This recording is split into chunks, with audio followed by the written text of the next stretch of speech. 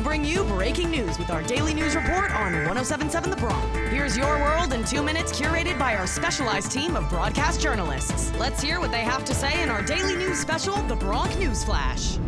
This is the Bronc News Flash, your world in 2 minutes on 107.7 The Bronc. Just nominated for 10 2024 Intercollegiate Broadcasting Systems Media Awards, including Best Radio Station and Best Morning Show for Wake Up Rider, as well as Best On-Air Personality, Social Media Campaign, Show Open, Promo Series Production Director, and Faculty Advisor. I'm Evan Blackwell.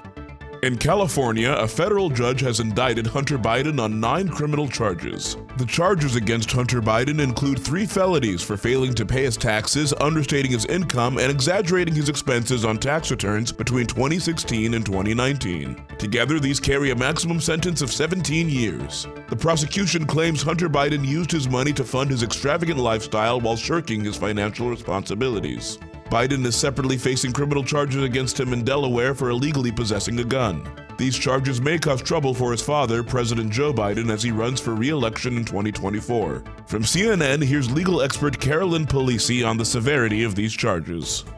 These tax charges are more serious. I don't agree with Abuel. I think they would have been prosecuted by any prosecutor for anybody not with the last name Biden, given just how egregious the conduct was, because it's fraudulent conduct, right? There's difference between misdemeanor tax charges and the charges of this nature, that there was a campaign to hide money so that he didn't have to pay these taxes.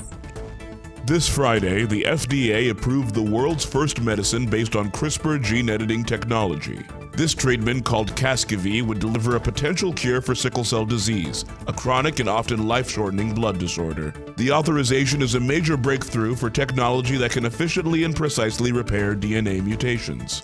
The genetic fix provided by Casgevy is designed to last a lifetime. However, confirmation of this will require years of follow-up. Regulators in the UK cleared the drug 3 years ago, and approval in the European Union is expected in the upcoming year. This Friday, the United Nations Security Council will meet to address the ongoing conflict in the Gaza Strip. The UN had repeatedly pressured Israel for a ceasefire, citing the need to protect civilians in Palestine. However, Israeli leaders have said they won't end the war until Hamas is completely eliminated.